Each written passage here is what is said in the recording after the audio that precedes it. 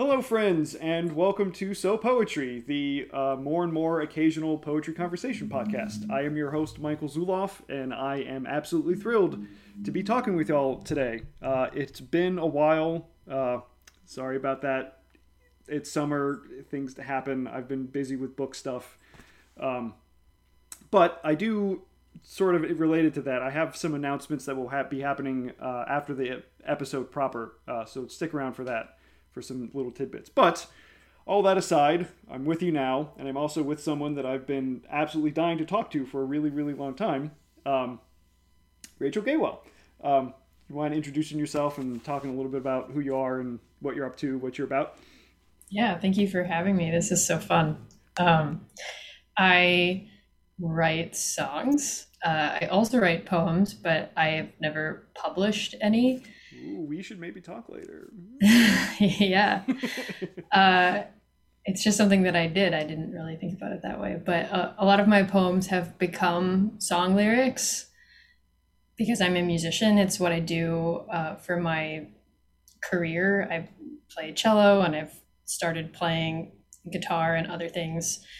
And I work a little bit on the Broadway scene. And then I'm a singer-songwriter, and I have this band called Baba Sonia with my good friend Mike Costani, who lives in New Jersey, and I live in New York City. And we, for the past, I think since 7 years now, we've gotten together and recorded EPs almost every year. And the pandemic might have put a little blip in that. But unlike many of the artists out there, I was less productive in the pandemic.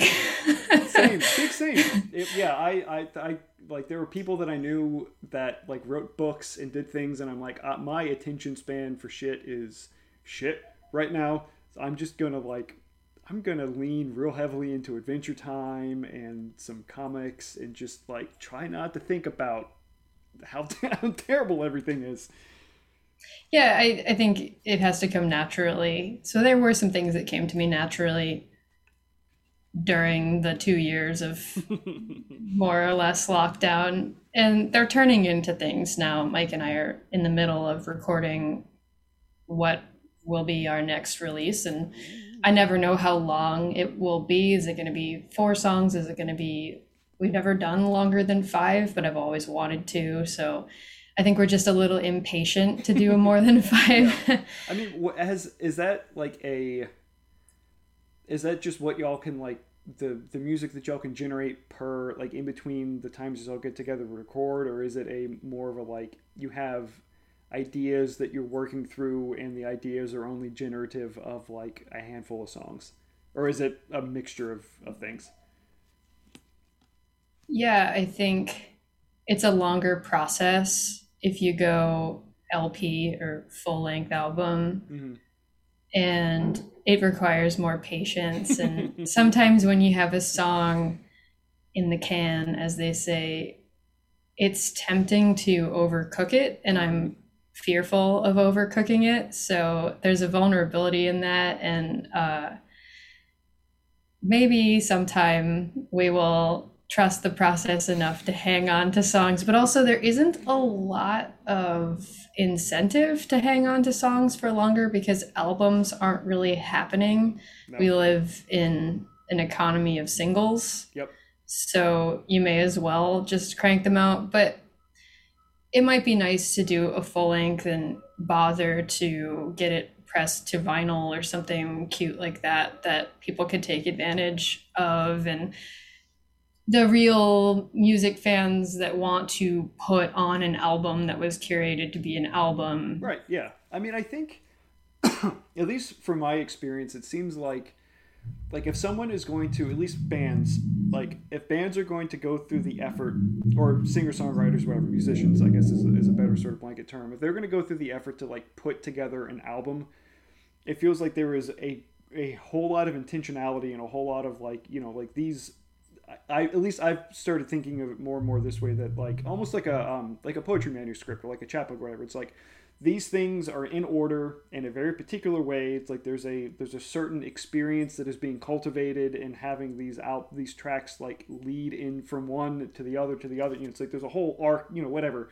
however deeply or not deeply they engineer it, at least for me, it's like I go into them thinking it's like, okay, there's a greater sense of intentionality behind this packaging of this music versus, like a single, or I mean even EPs to an extent are like, a lot of times it feels like, oh, these are just some songs that we had, like things that we're working on right now that we kind of just want to get out there. And like that, that's cool, that's great, but it's like there is a I don't know. No, there's albums that are good as an album, and you wouldn't really get the experience of it in a playlist. Yeah. Joni Mitchell Blue. It's a vibe. Yeah. It's a journey. Yeah. It's a destination. And I think that, again, sort of like we were talking about before we started recording, like that podcasts are sort of like a great equalizer, and there's a lot of equanimity in it that, it's like you need a computer, a recording program, and a microphone, and basically it's like you can hit the ground running with that. And it feels like with sites like Bandcamp or SoundCloud that, that you can get your music out, like you're not going through the whole record process of having a single and having a couple of like the B-side of the single to support that. We've stuff. Proven to be bad at picking the single. but even just like that idea of like, you need to have, because of the whole way that things used to work is that the single would be played on the radio, which would generate buzz, which would then generate interest in the album, and then it's like, but I mean, I've definitely listened to albums from like back in the 90s or 2000s or whatever that have like the 2 or 3 really, really good songs, and then the rest of them are just like, it feels just like filler. It sounds like you're just trying to round out having, enough for 60 minutes of music, and then, it's like, I really, really, really love Tori Amos, and there are a lot of songs that I don't even bother with. Yeah. And that's okay. We don't have to like all the songs, but it's so funny. The ones that I do love, I love maximum amount. I just, they're like, they've shaped me as a person and a musician. And then there's albums worth of songs that I'm just like, Yeah. Oh yeah. There's definitely, I feel like back when I was listening, so I grew up, I mean, this whole genre of music is sort of inaccessible now for me, but I grew up evangelical Christian, so I was like real big into like the Christian rock, like Christian alternative scene. But yeah, there were like, the one or two, there were a couple albums that I had that for sure there was like, like Jars of Clay, I think is a pretty good one. There was like reliably like 3 or 4 really good songs on an album. Yeah, Jars of Clay was a big one.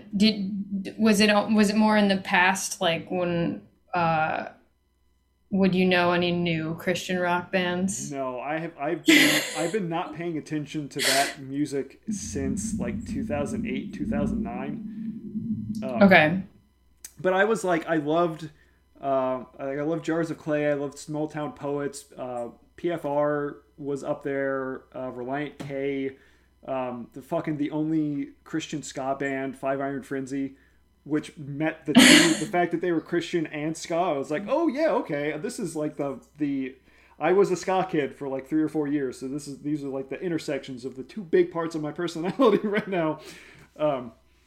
But yeah, I've actually gone back and re-listened to. So As Cities Burn was a band that I listened to a lot when I was a Christian, and I've since gone back and like have been able to sort of appreciate them out of the context of them being Christian. Same thing with the first like 2 Dead Poetic albums. I'm like, these are legitimately good bands that are writing things that they truly believe in. And I've even like I've been getting really into like mid 90s, early 2000s emo. And one of the huge bands that like influenced that was one Me Without You? No, older than that. Do you know the band Mineral? No. Okay, so they were like them and Sunny Day Real Estate and Captain Jazz were sort of like I know that there were other big bands, but in the like, I don't know, I guess like second wave maybe, they were like the big bands that influenced fucking everybody. And Mineral, I don't know if the entire band was, but at least the lead singer at the time was like a Christian. Yeah. So there's a lot of like Christian stuff in the music and Yeah. in the songs, and like it feels it feels different for me because like I definitely encountered when I was a Christian. I encountered a lot of bands. I mean, similarly, it's like bands that like anything that's the, uh, I guess whatever the flavor at the time. Like record companies sort of mass market a ton of those bands just to try Yeah. to capitalize as much. So definitely bands that were like, this is not the music that y'all want to be playing, and it really you can really hear it. But it's like from like Dead Poetic and As Cities Burn and Mineral specifically, like that it feels like that's authentically them at that time, which is like, Mm. okay, like I don't find this offensive, despite the fact that I'm no longer Christian. Um, like I can appreciate the authenticity, and I can appreciate the earnestness and the honestness that you are like Oh yeah, you are. absolutely. It's like because I love. I mean, with poetry too, it's like I love art in which the artist is putting the maximum amount of self that they can into those pieces. Well, it's like in classical music we do I guess I'm not really super involved in classical music right now, but only just because I don't have opportunities really. But it's my training and it's my backstory. And we would do a lot of historically Catholic Hmm. music, and it has like less and less to do with the Catholicism and more to do with like what was put into it and the Hmm. artistry and the Yeah. sort of universality of it. That's how I think that these things should be approached. Yeah, I mean, Uh, I was yeah. in I did a book launch a couple weekends ago out in Cumberland, so like way west of Maryland, um, and it was held inside of a church that's been around. It was, I think, built on a fort, and it's been around since the like 1700s, maybe 1800s. It was part of the Underground Railroad. There's like tunnels underneath it and shit. But we went walking the one of the people that was in attendance was like she was the art curator for I think the church, and she does like she's a docent, she does tours and stuff.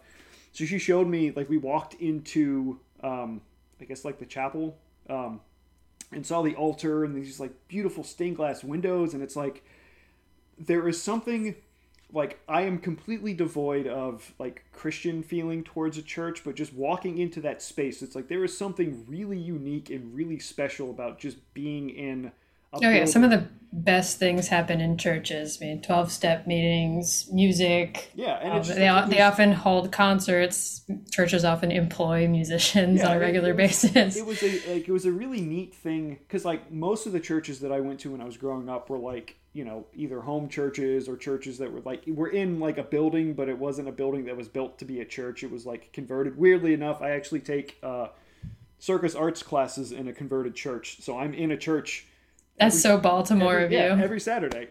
That's the most Baltimore. But like walking into this Episcopalian church, it's just like it felt like Oh, Episcopalian churches are friendly. yeah, and it's like it felt like there Yeah. was like there was like a that not maybe not necessarily that it was holy, but it was definitely like you could tell that there was people that strongly believed in what they Hmm. believed that took part in like worshiping in that space, which is always like I've been wanting to do.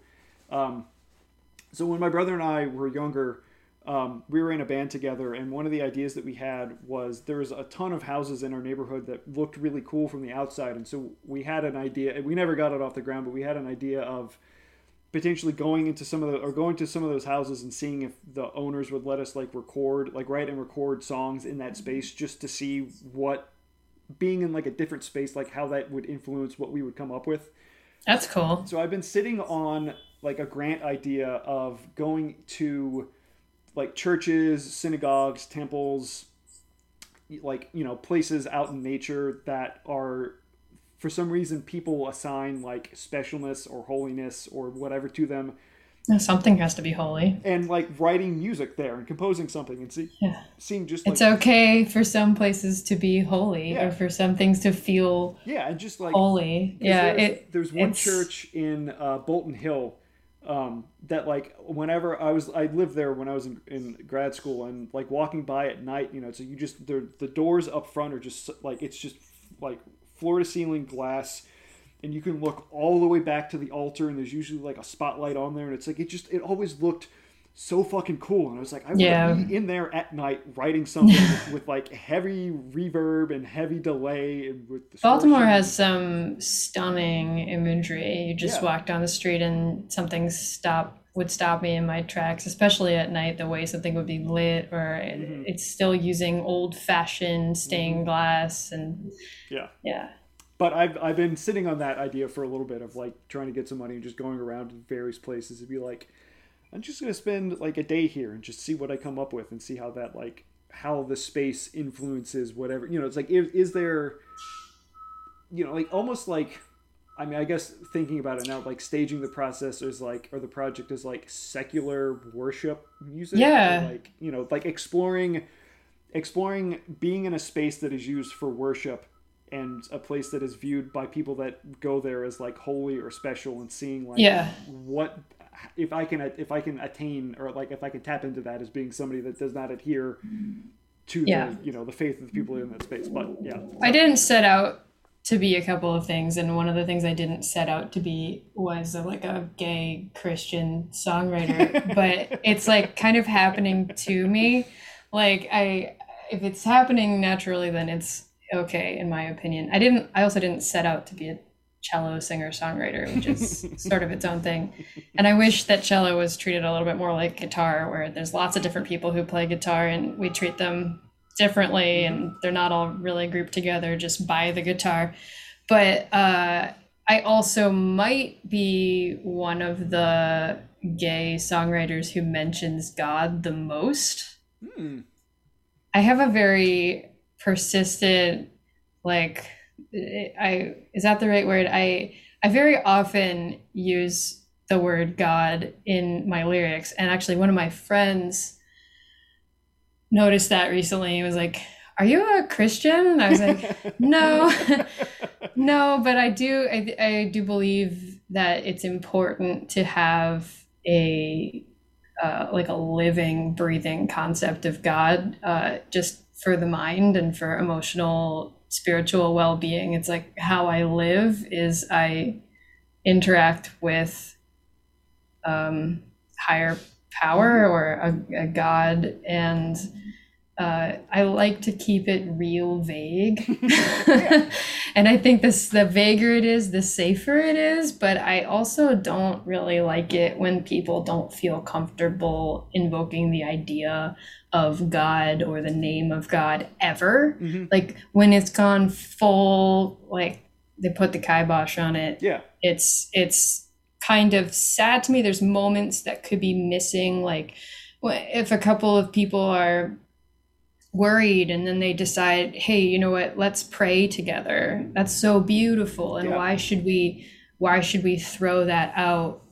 It's like another terrible thing that's happened at that point. Yeah, I mean, I like when I left Christianity, I definitely harbored a great deal of like anger and resentment, sort of about like what I viewed as my faith, and sort of the like the churches and some of the people that I was interacting with, sort of like not necessarily them specifically, but sort of like the standard practices that I saw them kind of do. And after having, I don't know, like 8, 9, 10 years to kind of like simmer about it, and like kind of, I don't feel as strongly,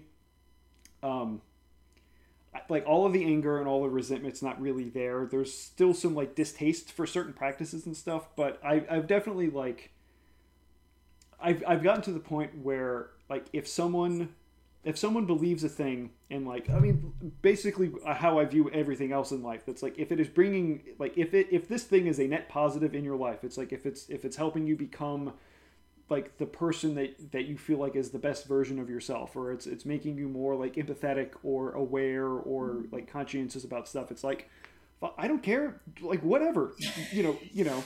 There's this idea that if you're going to survive bad things, if you're really going to thrive and survive and move on and be fully happy and fully yourself, then you can't give up the things that are part of that vitality. You have to find a way back to them. Yeah, and I think that like I can see religions now, or like beliefs, faith systems, is like it's a way to add comfort for people, and it's like a good way to build community too. You know, it's like if you have a built-in, it's like every people will be at a certain place at a certain time every fucking week, and like if you need to access people or have community or like integrate yourself into a space, it's like they're great ways to do that. And they're also like, I mean, Baltimore I think specifically has a really strong history and culture of like churches and church groups being like embedded in it, fully integrated into the community of like, you know, that the church is the thing that's like they do things for their community. There is a like a immediate tangible like net gain that these places and these people are putting back into the community, which is, you know, like that's great. That's absolutely fantastic. And you know, it's like if you're doing it in the name of you know, yeah, I may have a point of privilege in which I was raised. Whoa, beep, beep. I may have the point of privilege of having been raised Unitarian Universalist, so it's almost like my parents already dealt with it one generation back, and they were like, "Well, this is what we're gonna make better," and I think they did make it better, and so I don't have that trauma. Like I've been abused in different ways for being like a gay person, or just mostly for being a gay person, but there's always a little bit of sexism in there too sometimes, but not solely by churches. It's like churches and doctors and teachers, and so it's kind of been more like spread out, and like sometimes people are awful, but it hasn't been like, oh, the church came to get me. But I wasn't in an environment that would have been that would have been a risk. I was in like the world's most liberal church environment. I mean, I think that's like depending upon like what flavor of Christianity you're coming from. It's like, because like mine, like evangelical Christian can very much veer towards like fundamentalism and like hyper-conservatism, which is like, that's not like anybody, regardless of if it's a Christian or not. It's like anybody that's in that type of environment, it's like you're going to come out somehow repressed and like emotionally damaged, probably more so than other people. But yeah, there's like, I mean, I know a bunch of like growing up in New Orleans, I know a bunch of Catholics that like, there's a lot of baggage that comes with the Catholic Church and like being a Catholic, that, you know, you kind of have to, if that's a thing that you, if that is a faith that you want to continue to hold on to, an identity that you want to hold on to, it's like you have to do a lot of unpacking of like not just personal relationship with it, but also just like cultural and historical. You know, it's like the Catholic Church has been around for a long fucking time, and they've done a lot of different things in that time. Some good, some not so good. But yeah, it's that's actually like there was. So the first As Cities Burn like actual album is very overtly Christian, but the second one, it still is, but it hit me at the right time that I think I needed it, because I was beginning to have like questions, and that album, it's called Come Now Sleep, is very much an exploration of like someone that is very, very much Christian and believes deeply about, you know, like, you know, in Jesus and God, and wrestling with questions of like, there are things that I see happening in my life and like I don't know how to put these things together, and it's a lot of like, it's questions that don't have answers, and it's like that was amazing to me to encounter like an album that is very much a Christian album, but was so radically different than most of the other Christian albums that I had at the time. A little bit more like existentialist in there. And because it was like, because there's one, like the last song deals with like a friend of the band that died, I think in a car. I don't know if he was sick or if he died in a car wreck, and it was like an immediate thing that was like, he was like, you know, the person that's like the best person in everyone's life. It's like that friend that is this beacon of like warmth and like openness, and you know, it's like anything that you need, that person will be there helping you out with. And that's the person that got taken away. And that song is like, and part of the song is that like, I don't think, or at least part of the lyrics are wrestling with the fact that, at least my interpretation of it, is that this person that died wasn't a Christian. So the singer is like, I can't imagine them in hell. Oh yeah, what a moment for that person's faith. Yeah, and it's to be like, if God is good, then reconcile me this. Right, yeah, Like, and like to be sitting with this, that like sonically it hits all of those emotional notes, and just like to be sitting with this, that like, you know, like questions that I definitely had when I was a Christian, but I was always really afraid to voice yeah, because of like the implication. Usually when you voice those questions, like, oh, so do you not believe? And, you know, it's like there's like an antagonism that's sort of at the underline. It's like if you bring that up, yeah, how someone's going to react to that. But to have like an entire album, but specifically that song, to sit with and be like,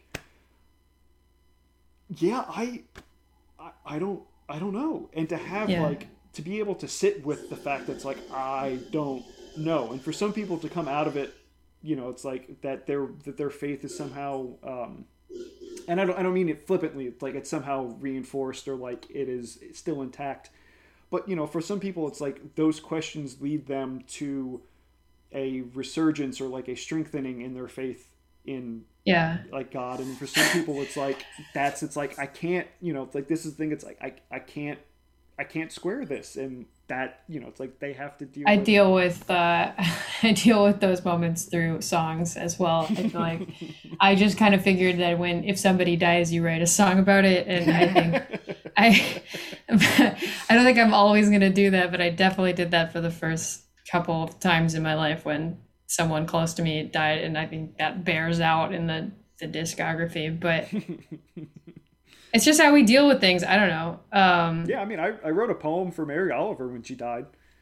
And, Yeah. you know, it's like that's just the fact. I had to pour my grief somewhere, and I was like, Yeah, okay. my well, it was a poem. Our song Jeremiah wasn't even really a poem. It was I I went to therapy. This thing had just happened. This is a friend of mine from when I was in Baltimore, when I was at Peabody, and we had fallen out of touch, and I had found out that he had died of what I believe was a drug overdose, and I was trying to deal with the situation, and my therapist suggested that I write something to him, like that I can communicate with him.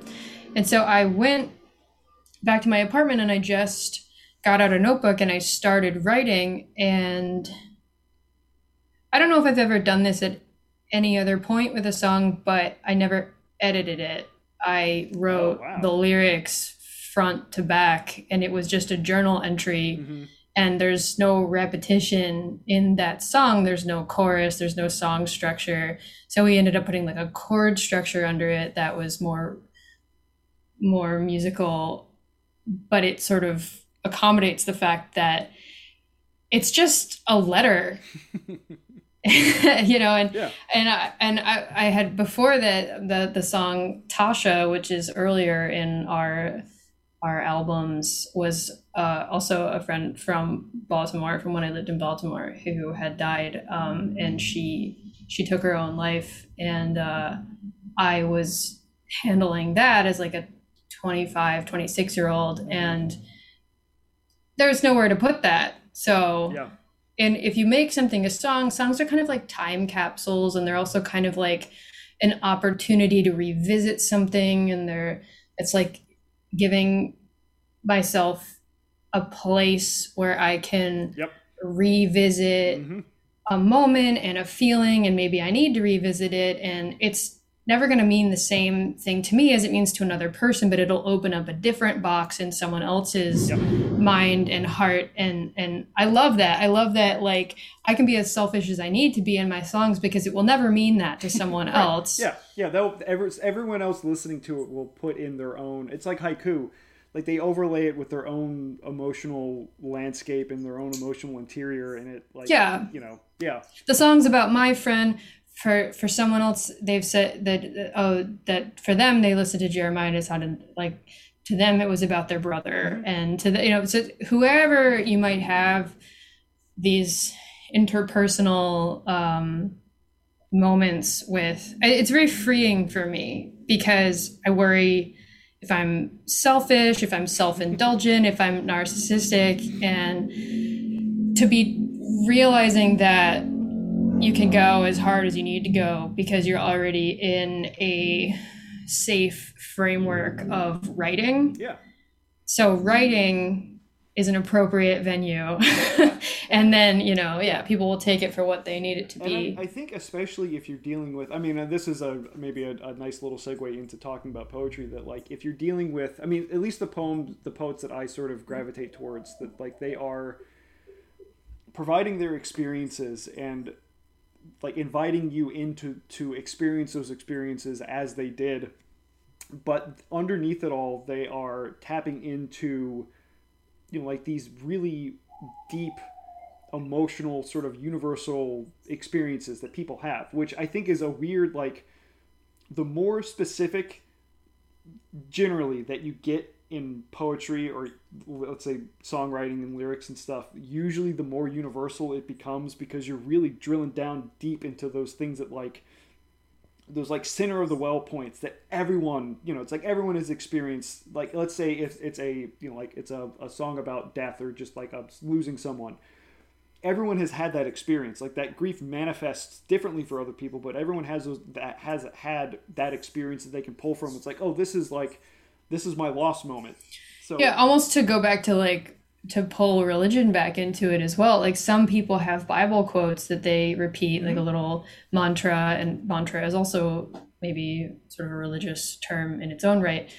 Just having something that you can think of that kind of helps when you need it. And I do that, with lyrics, and I do that with poetry, and I don't really have all the Bible verses in my head. I have precisely none of them in my head and in my memory. Right. But I will, when the moment makes me remember something, that's what I will pull from. Yeah. So we're like making a new repertoire of things that we think are true, or it makes me feel like I'm not alone because someone else must have experienced this. Yep. Yeah. And I think that to me is like, if anybody, because I've encountered people before that, will say, what's the point of art? Like, what does art do? And I feel like, especially now in schools where they're dealing with like very metric based, I don't even know, like metrics based, just everything. It's like all of their funding, all of their like what they can offer is all based on these like weird, like neoliberal, like, I have to quantify this somehow. Like, there's a big question. It's like, well, what does art do? What does music do? What are all these things that are unquantifiable do? And like my go-to answer, at least for art specifically, is empathy. That like or connection. It's like I think the goal of art, or at least one of the goals, or maybe not necessarily a goal, but one of the major outcomes of art is that it connects people. That you can have someone, like you just said, like someone experiences a thing, and then they reach out and they read a poem, or they hear a song, or they see some visual art, or they see a play, whatever, see a movie, and they have that moment of like, oh, someone else experienced, like someone else is going through what I'm going through. And maybe additionally, it's like, I've never had the vocabulary that I needed to describe what it is that I feel, and yet someone else did it, and they have that vocabulary, and I can pull from that and like use that to expand my awareness, or expand the sort of like the discovery or the understanding of like my own experience in life, which is like, I can't think of anything else that gives you that opportunity to like blow open vast wildernesses of yourself and vast expanses of yourself that thoroughly and that reliably as art can. You made me think of something that I wrote in my notes app a while back, and I just found it. It says, music is a waste of time the same way that therapy and meditation and prayer are a waste of time. Yeah. It's like, as a musician, I've struggled a lot with like, what are we really doing here? What's this for? Does it have a function? If you spend too much time with it, you can be like, you can get lost about what its function is, and you can start to like sort of distort it to a point where it's not really doing the thing that it can do best. Yeah. And that's what music school will do to you. It'll make you think too hard, and it'll make a lot of people compete about like who's the most skillful at music, and what what's difficult art and is difficult art better art. And I'm sure that they do the same thing in the literary world. Well, so funnily enough, like I started out undergrad as a music major. I was at a school specifically in their music program, and after a year, I was like, I can't do this anymore. So then I jumped ship to creative writing, and I think in prose it's a little more prevalent because you can actually potentially make a living being a writer if you write fiction or not, like specific types of nonfiction. I have a working theory, and I've spouted it many times on this podcast, and I've gotten some validation for it. So I will continue to espouse it until I'm hit with some renunciation of it. But like, it's been at least my experience that in the poetry world, so I think that it's different for like spoken word or performative poetry, but at least for like poetry that's being written on the page to be given to people so they could read it on the page, like there's not a ton of competition because there's an understanding that like there's no money involved at all in any of this. Like there's no spaces that people are fighting for. There's no opportunities that like people are gunning for, that there's like one or two or a few spots, because like no one makes a living as being a poet. Everyone does something else, and the poetry is who they are. And that logic is not working on musicians. And it should. I think because there's the overall, there's the idea that there is a lot of money in music. Or and that, many like, people, you have the opportunity to quote unquote break it big, or like break big. There might be like 100 musicians total in the country who make a lot of money. Yeah. But that's a lot of competition. Yes. And there's many musicians of varying degrees of ability, even very, very talented musicians who have a lot to give to the world who don't make any money. But in our, maybe it's our culture, maybe it's America's Got Talent and like, you know, The Voice and things like that. But there is the general idea that like, oh, no, there's money in music, you know. I mean, there's no America's Got Talent for poetry. There's no... Oh my God, America's Got Poetry. Has anyone ever done America's Got Talent with like a poetry reading? Oh God, I don't know. I feel like they would be eviscerated if they did. But that's, I think that they're like, it's similarly sort of, I think now with like millennials and Gen Z and the generations that are coming after us, that like there's been a almost complete dispelling of the myth of the American dream. And I feel like in certain arts, there is still that, or like certain genres of art, there's still that myth, like music, like there is still that, those people that are like, you know, like I can do it. I can break into this upper echelon of talent or opportunity or whatever. And I feel like with poets that like, as soon as you start writing poetry, you're like, oh no, it's just, it dissipates, and you just see like, oh no, there's just poets just doing their thing, being teachers. I make cabinets, you know. Yeah, that's also like the great way to do it for musicians, is just like have something that keeps you steady and then do the things that you want to be doing. Like Mike, in my partner in Baba Sonia, he's a coffee roaster. So like, I don't know if that's always like an ideal thing for him, but to me it seems ideal. I'm like, you've got a thing that's holding you down, and it's a company that cares about him and is invested in him personally, and like there's nothing better. And then you just get to make whatever you want to make. And I think that's the danger. I mean, I've bumped up against this myself a couple of times. Like when I graduated from from grad school, I desperately wanted to break into the publishing industry. Like I wanted to be an editor, I wanted to be a book designer, and I've been working as a cabinet maker for close to 10 years. I think it's been maybe eight and a half or so. And I'm realizing, it's taken me a while to realize this, but I've come to the full realization that if I was an editor or a book designer, I probably wouldn't still be running my press right now, because I don't like, if I had to do for work what I do for passion that pulls from like the same creative well, there's no way in hell that I want to come home after like 8 hours of editing and then just Yeah, edit for another I like, 4 don't hours. sing as a freelance musician. I've a couple times I've sang on other people's recordings, and I'm fine with that as like a thing I do occasionally. But I don't sing for work, Yeah. and I think that helps. That's a pretty distinct barrier, like a boundary for me. I play instruments, and people can hire me to play the instruments, and then it ends up being like I further my technical skill set, Right, and yeah. then I end up bringing that to our albums. I'm like, I play guitar now. Who knew? You know?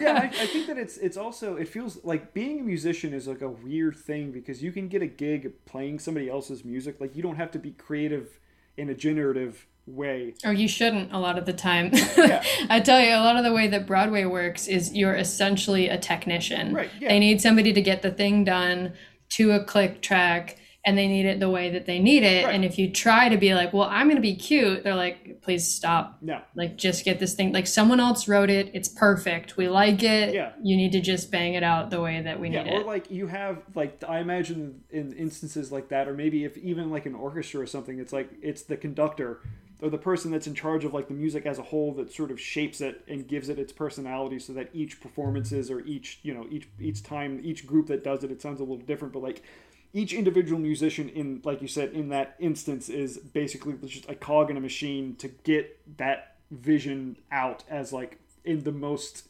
effective and efficient way possible, which is also You're not responsible for the artistry and a lot of that stuff. So I guess in a way it doesn't stomp on my artistic practice. I would say that, like, because that's also this is sort of related, but something I've thought about, that like it's really weird to me that in music you have covers. Like people will do covers of other songs. It's like the only time that I've really ever experienced that, or I've encountered that before, is when you have artists that are like go to a museum or something and like try to make the art, or do like there's a certain there's like a technical aspect of it where you're trying to do technically what the other person did. I was gonna say covers is pretty much all that classical music is. Right. Yeah.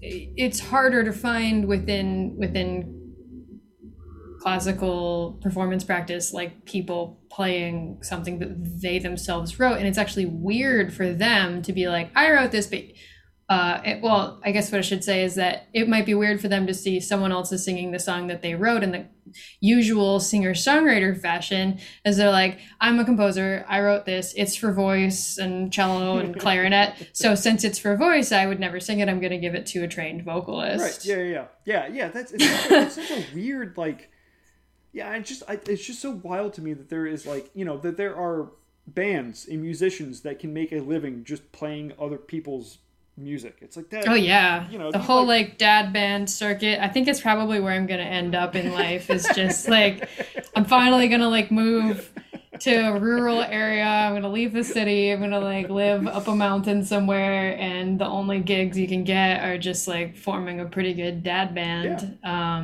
I'll have like a lesbian dad band that'll just go to all the local barbecue joints and play Saturday night. 100% honesty, I would listen to the hell out of that.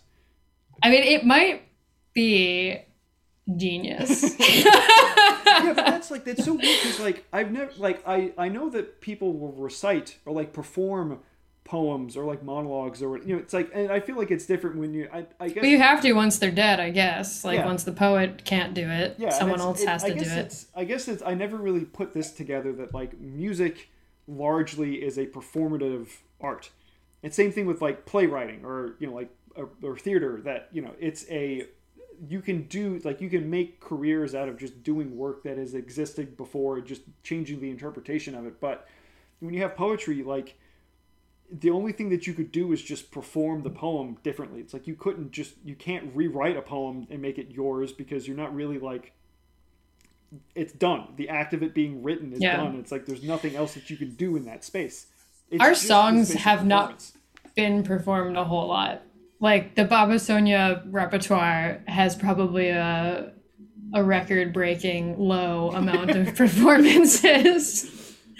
And because we sort of wrote these songs and these albums more in the way that you would write maybe a published poetry book Yeah. that, and then I've been the force behind, like, I want to have a band, I want to get out there and play it, but it has been to minimal success. And I often just end up doing it like a singer-songwriter set for shows that come up in my neighborhood in Astoria, because it's very hard to get a band together. Yeah, especially now being an adult and having to navigate like everybody else's schedule. And yeah, I mean, but also I like, sort of like we were talking about before, like with the advent of Bandcamp and SoundCloud, it's like I feel like there is a greater avenue for musicians that just want to produce and create music to actually gain followings of and like interest in them, instead of having to be a band that tours constantly and gets around everywhere. You know, so you point people to a band Bandcamp page and have like 30 fucking songs on there, and like Yeah, I never, and Mike, I'm sure would agree with me on this. I never wanted to beg in my like personal practice. I never wanted to be one of those people that's like constantly submitting things for Spotify playlists, and there's just like a it feels like begging to me, and you know, it's screaming into the void. And so you know, we make money other ways, and right, and that's, I think that's very important for burnout and for creativity. And we don't really ask ourselves what people want. I think what we're doing is very self-centered, but then, as I said earlier, I think you can be self-centered because it never really comes across that way, because if it's actually maybe the best idea to speak from personal experience. Oh yeah, I so 100% agree. We have a lot of personal ideas, personal choices, personal stories that go into this, and it's not because it isn't something that we, you know, and we're in our 30s, and we're not really trying to be like the young band that makes it. I think there's a beauty to that, because this is the thing that we do to kind of keep our spirits alive amid all the things that you have to do. Yeah, and I think that, like, I mean, similarly with my press, like, I'm not, like, my press is, like, it generates basically enough money to function as far as it goes of just, like, physically producing the books that I publish. But, you know, it's like there is a level of freedom that entails. It's like, if that's not the thing that you do to quote unquote make a living, then it can literally be just whatever the hell you want it to. It's like you can do whatever it is that you want to do, because it's not like there's not that weird financial constraint on it that like I have to do this and make decisions that like net money, and if I don't, you know, like if I think about yeah. artists that where their work meant something to me, I don't know if they made money from their work, and I kind of assume that they didn't. And more and more now that I'm like in the creative arts as my job, I never really assume that somebody made money from their poetry, or like, I mean, if it's poetry, for sure they didn't. Well, like, okay, so like even the big name ones historically that I like. So I like E. E. Cummings. My tattoo is E. E. Cummings. Cool. At the risk of being basic, I have the thing perhaps is to eat flowers and not to be afraid as part of my tattoo, which is the two last lines in his poem that starts with voices to voices, lip to lip. And did he make money as a poet? Do we know? I honestly don't know. I don't know what he did. I mean, I know that, I feel like most people, or at least like traditionally, most poets were also teachers. Like that seems to be the avenue. It's like that seems to be many musicians are also teachers. Yeah. Yeah. I mean, you do have the weird ones like William Carlos Williams was a doctor, I think. Oh, that's cool. Yeah. Wallace Stevens was, I think, an insurance agent, I think. Oh, what the hell I feel like T.S. Eliot was like a clerk or did something else. I don't know. But yeah, Yeah, but it's beautiful. I never thought about it, and now that we're talking about this, I had a couple, like, just in case I needed inspiration, I had a couple poems pulled up, and I was like, I have no idea what these people did for a living, because I have a T.S. Eliot and an E. Cummings. Those are my like teenage favorites. Mm-hmm. And then there's this Polish woman, Anna Svir. Do you know her? I don't think so. So that's like the shortened version of her last name. Let's look up. Anna Swierzyńska. So she was a Polish poet she lived from 1909 to 1984 in Poland. And damn. so I'm reading translated poetry, but actually one of my best friends is a literary translator. So I respect the craft of literary translation and what goes into that. So I don't really just tell myself like, well, it's translated. Yeah, that's okay. So I guess this is a good segue to actually get into talking poetry specific. But I like, as a question that I tend to ask most of my guests, just because I'm curious about this, because every time that I've asked somebody, that it's been a different answer. But like how did poetry start for you? Like how did it begin, and like why is it a thing that you feel like you are called or pulled to continue doing? Lyrics. Joni Mitchell in the car with my dad. Paul Simon lyrics. Just grew up on some musicians who had very poetic lyrics, and I feel like I can't not call that poetry. That might have been the beginning. I think poetry proper, like without being part of music, probably began in school. And I feel like my sister and I were both into E. Cummings for a little while. She got into slam poetry and had that one giant book of poems from the Nuyorican Poets Cafe. And I think maybe in like a high school Unitarian Universalist youth group, there was sort of like somehow I got exposed to the like radical leftist New York City, like Ani DeFranco, because that's an example of a musician who is also a poet. And she wasn't only doing the poetry as part of a song, but she was also just doing poetry readings. I think she was doing it both ways, basically. Where, we have published Joni Mitchell lyrics and poems now, but I don't think we ever got to see Joni Mitchell like performing poems. I mean, we've barely gotten to see her perform music, but thanks to Brandy Carlisle and company, we have her performance at Newport Folk Fest the other day. Yeah.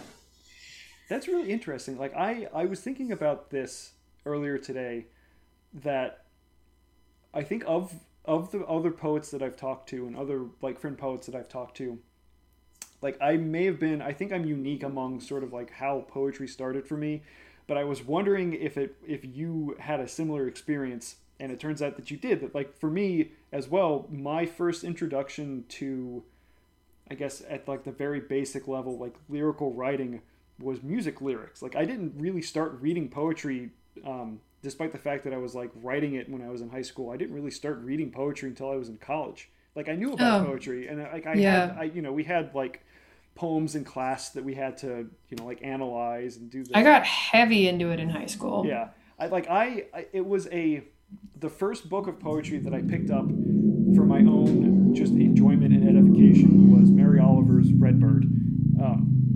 Up until then, the only poetry that I really encountered was just in school and just in classes and stuff. But like music has been with me since I was very, very young.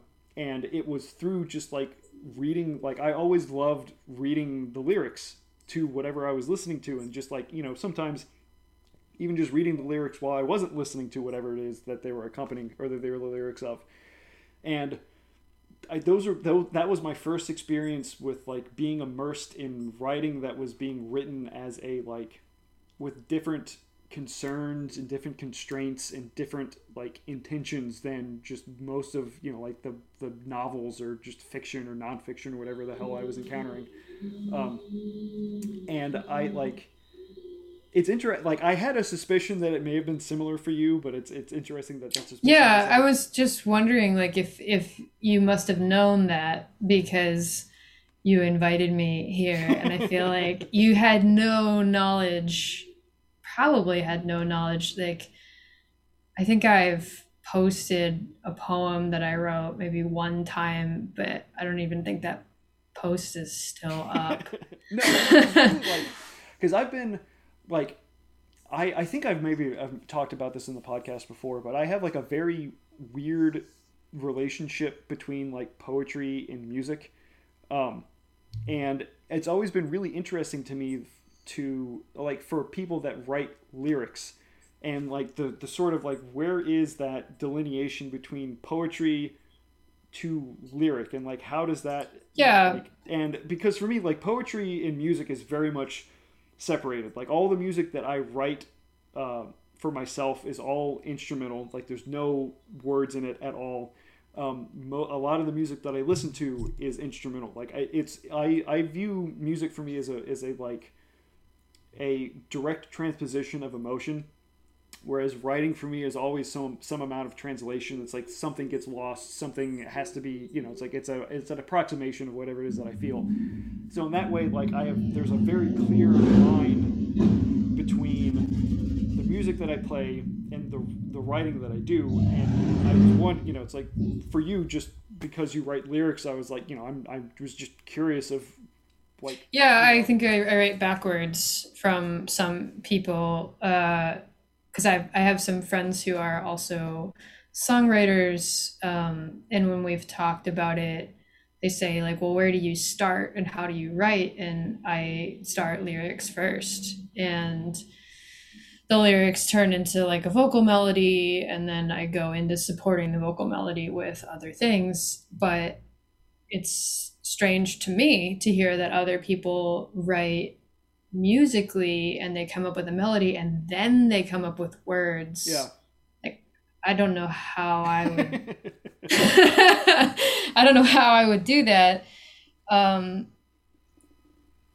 That's the most bizarre. But I think we have to write in whatever way we need to write. I'm actually even at this stage where I believe that we can write if it's in the wrong genre, like, and then transpose it wildly from there to be like I wrote this weird little ditty and I don't think it's very good, but I wrote it.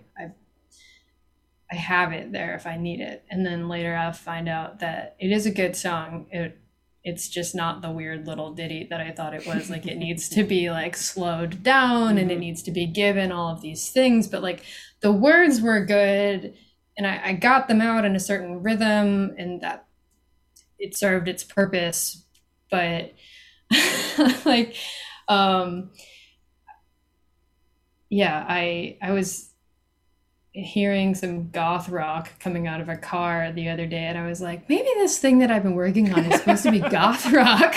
I was like, maybe it's more of an Evanescence wake me up inside. It's supposed to be goth rock. That's what I was like, it brings the power back into it. Yeah. Well, that's like so when you write, like do you know if something that you're writing is either going to turn out to be a poem or lyrics, or do you kind of go like when you write poetry, are you always having an ear to it to be like, okay, this will be like I can use this for like a song?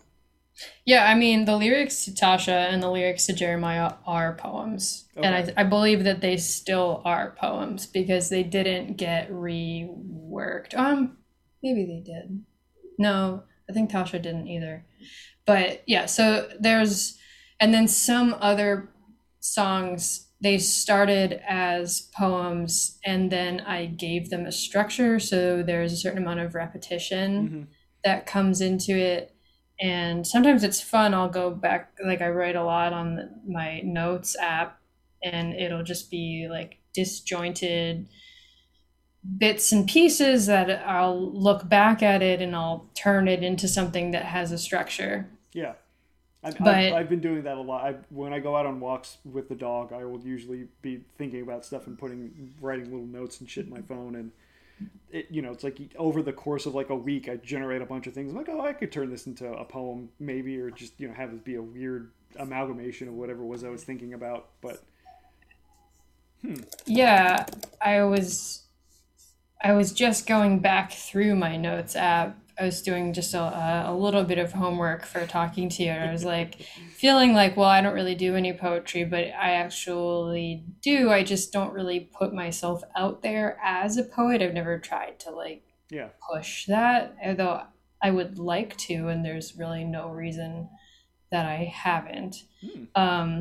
Yeah, it's not something that I don't want to do. It's just something that I never really started Right. doing. Well, but I feel like that makes a certain amount of sense because you have another avenue that you can get, like you have an avenue that you can get your poetry out there, just not necessarily as poems, but it's like you turn them Yeah. into, like, they are the ground zero and the foundation for the songs that you write, which is also like, that was something that I was curious about, that like there are like a ton of bands that I listen to that their music, like their lyrics rhyme usually, and then there's a lot of other bands that like they don't. It's basically, it feels like they are like free verse ish poems. Um, but I also know that like there are different constraints with music. You have verses, you have like the pre-verse or the pre-chorus, you have the chorus, you have the bridge, you have the out. It's like there are all these different musical things that at least like a lot of popular music follows, and it seems that the lyrics usually follow that same format. But it's always interesting to me when like like you said, some of your songs are just like they Yeah. just go, and like the music has to be a certain way and maybe change and alter a bit to support that kind of I've like going. learned how to edit over time, but it began as like it is what it is, everybody. Like I would write something and I'd be like, I'm writing and I'm stopping writing, Mm-hmm. and like inspiration would hit in very short, intense periods, and then I would be like, it's perfect. There's nothing that can be done here. And I've learned a little bit of how to edit without feeling like I've killed it. Mm-hmm. It's That's the that's tough. Yeah. the Yeah. overcooking thing that is why we don't have albums that are more than 5 songs.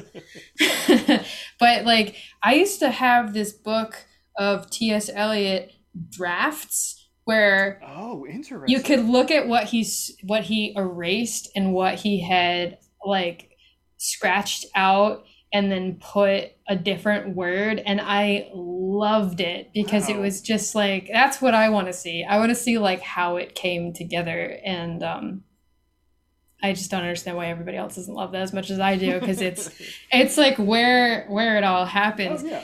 I was like, I'm sure that I have some like previous version of lyrics of something in here, and I do. I have one of our new songs, which is called "A Cold Room, comma a Warm Room." I have like an early version of that, and I can tell because most of the lyrics are there, but not all of them. So, or it's like, Interesting. there's other stuff that I pulled out of it, and the same is true of the song, our song "Grandfathers," where there was another verse in it, and I pulled a whole verse out of it. So I I like that. I like the process. That's why I started. Well, that plus the pandemic is why I started doing the Bandcamp backstage thing, which only has like 5 subscribers, but you're one of I'm them, so one of thank them. you very much. It's because I really like to see the drafts of things Oh and yeah. the unfinished versions of things. So like while we record things, I'll put up demos and halfway finished things, because for me that's like where it's at. And probably not everybody feels that way, but there was a time that I was really into the Smashing Pumpkins, like really,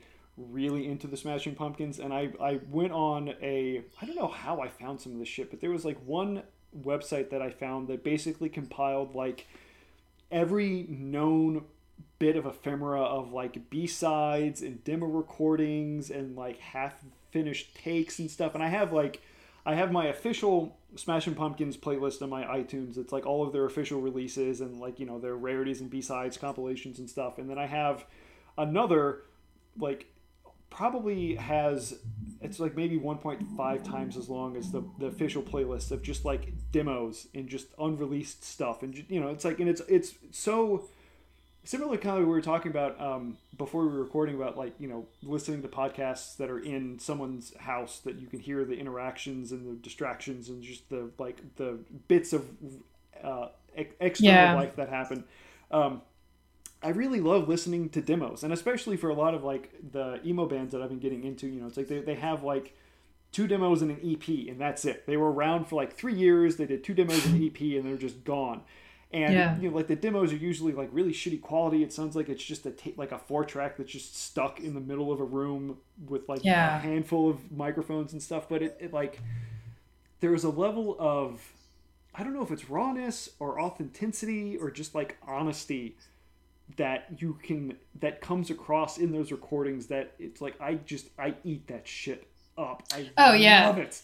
Yeah, there's like demos that like Mike has made and sent to me over the years that are in my long-term memory, and they'll never be out of there. And I'll like, and even in bands I used to be in, I was in this band that's still around called the Ballroom Thieves, and like I have old demos of Martin's that will never be out of my memory too, where I'm just like, some of the first songs that he wrote, and like I could sing them because it's like I remember, and I love that. I don't know, there's something so personal to that. That's what we come for, right? That's why we go to a show. It's why we want to listen to music, is we want that connection with that person, and something about like the genuine spirit in which they were writing things. Like they a lot of songwriters don't like their own work. They especially don't like their past work. And it's like an annoying fact about bands and songwriters that some of their best things that really connected with people, the audience will be asking for it, and then the band won't play it, or the songwriter won't play it. And I'm just like, oh, you have to get over yourself, because that never happened in Ballroom Thieves, but it happened in other situations. I've seen it go down, and I've just been like, you can't just get rid of your old songs. So we have kind of like a rule within Baba Sonia that we're not allowed to delete anything we've made. Ooh, and wow. Yeah, it's hard once we've put it out on the like we use DistroKid to get things out onto Spotify and Apple Music and everything. And it's like, once it's there, it's got to be there, which is hard because we didn't know what we were, and we're evolving, and he was singing at the beginning, and then he doesn't want to play shows or be part of the live thing. So it's like, okay, so you're part of like the creative team and you're part of writing. But then like, so it's like, how are we presenting ourselves? And are we presenting ourselves as like, it's these two people, get attached to their personalities, or are we just like the marketing thing that I've never known how to do? But I think it's okay to let yourself be whatever you were at the time, and that takes a lot of internal fortitude. Oh yeah, I mean, I think that there's a level of, I mean, I guess like humility in all of it, and just like general acceptance of being vulnerable, that like, you know, I mean, even in just sort of like we were talking about earlier about like friendships and relationships and stuff, that's like, you change, and you know, there are some things that are I guess more longer staying, or more things that are like core to people, you know, core to people's personalities. And I feel the same way about like any sort of creative endeavor, because if it's things that people are putting themselves into, then aspects of themselves, like the sort of core aspects of themselves, will show up there too. But you know, like you said, you know, it's like y'all didn't know what you were at first. So like the music that y'all were playing, it's like there is a, like if I were to encounter one of your songs in the wild, I think that for sure I would know that it was Baba Sonia. But it's like there's a range of like what y'all used to sound like to what you sound like now, and like things that you're trying out and things that you're different. It's like, you're different people, and like, and like with the goth rock thing, whenever I'm like, oh, something is too far, and like we haven't done that before, we also kind of have an unspoken, or maybe it's spoken, that like we're not allowed to do that to ourselves either. Yeah. Like we I think we cater sometimes to people's like musical ADD, and they want something, and then they want a different thing, and so one thing's going to sound like an acoustic singer-songwriter set, and something else is going to be more electronic, and something else is going to be more like a rock band, and that's what I want. That's what Mike wants. We're just here to like please ourselves. Yeah, and it's like, that to me is like I think the hallmark of like a fantastic band, that there is an essence that they have, that regardless of whatever it is that they're doing, like if it's an electronic thing, or which like. I know that there are issues with Smashing Pumpkins and just sort of like the members in the band, but the fact that they had a pretty huge range of tones and sounds and music that they were playing, but like it always sounded like the Smashing Pumpkins. Like you could hear those songs, be like, okay, yeah, I know who this is, but it's the weird electronic album they did because the drummer got kicked out of the band because of like his drug problems and stuff. But yeah, classic rock and roll story. Yeah, but there is something I think to be said about like preserving those things, and to have enough space and enough like vulnerability or just acceptance to be like, like this is who we were at that. I guess not like we were talking about, it's like, but that using that, like making a song or writing a poem. If you're trying to process some sort of an emotional experience, like.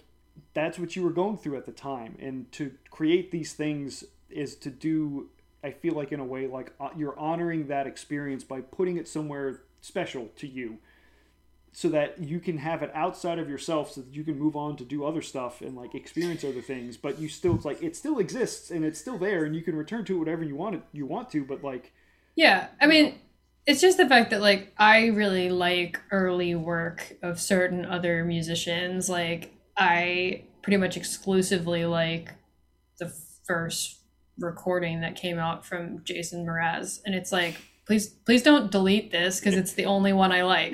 Yeah, and so there's a chance that like that album, the first thing or the second thing that came out means something to somebody, and I don't want to take that away from them. There's a band called Asian Kung Fu Generation that I've been listening to for years, but like they've been around. I think they had their like 20th anniversary not too long ago, but it's the same 4 guys that have been in the band for the entirety of the band's existence. And there are some albums that they've released that like I'm not the biggest fan of, which is fine because they have like 13 or 14 albums, and like I love like 7 or 8 of them. Yeah, that's a pretty good percentage. But yeah, it's like it's just that there's some that are like slower, there's some that are more like, I don't know, like not necessarily like easy listening, but like they don't go as hard in them, which is it's like it's fine, and there are definitely times it's like lazy summer afternoons I definitely want to vibe with like one particular album. But yeah, I told you, Tori Amos doesn't hit all the buttons for me, but there's songs like Precious Things where I'm just like, this is insane. How did you think of this? This is the perfect song. Somehow it's like emotional and vulnerable, but it's also rock and roll. Like you cracked the code. Yeah. And that's something that, like, being around musicians a bit and thinking about, like, just hearing how they describe, like, the work that they're doing, and especially if they have, like, a following, that there's there's definitely an ownership. And I feel like this is the weird or the sort of potentially negative side of, like, anything that is emotionally impactful, that when people encounter it, or, like, an audience encounters it, I feel like there is almost instinctive like grasping of that thing and trying to have some sort of ownership of it, because it feels like you're connecting to it, and because it's like it hits real deep, there's like you want to close yourself around it. So when like a band will release an album that is super impactful for a lot of people, and then they go on to do something different, there is like that knee-jerk reaction of like, well, I don't like this new thing. It's like you've sold out, or it's like you're moving in a direction that sucks. So it's like, I want more of this other thing. And it's like, well, like you have to have enough space for the people in the band to do whatever they want to do. And it's not like they didn't release that album. Like you have that album, you have that thing. And it's like, yeah, it sucks that you might not get more of that one thing, but like at least you have that thing. Or like, hey, if this is a type of music that you really fucking love, like learn how to play and produce. Like if that's the type of music that you want more of in the world, it's like go make that music and put it into the world, you know. But yeah, there's like, I don't know, there's a weird. It's a challenge for bands too. Yeah. I feel like there's definitely a space for bands to acknowledge that an album of theirs was meaningful as an album to people, and then maybe like organize a tour where you play that album top to bottom. Yeah. But you also don't have to live in that space, and you don't have to give people what you gave them last time. So it's almost like a balance between those things, where it's like if we had something that meant a lot to people, we would play it for them. If there was like a demand for something, but also I guess that the fact we always joke about how the record company is breathing down our necks because we don't have a record company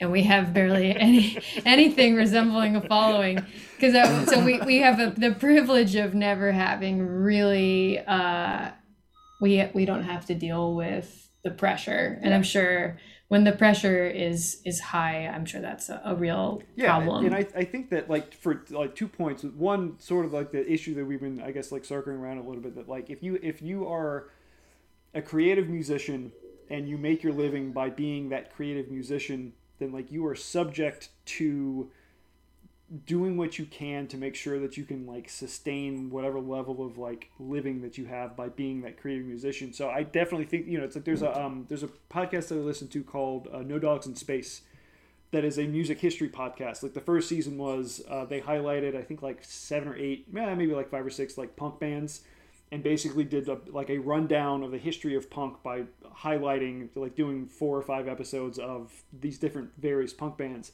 and just listening to like story after story after story of like they, you know, like they tried to break big, they got a record deal, you know, they now have to do like 3 or 4 albums for this record company, and they get in advance, and if their record doesn't sell, they have to pay that advance. And like, you know, just the shit that they have to do to make sure that like they're up with like a sound, or that they're giving the audience whatever it is that they want.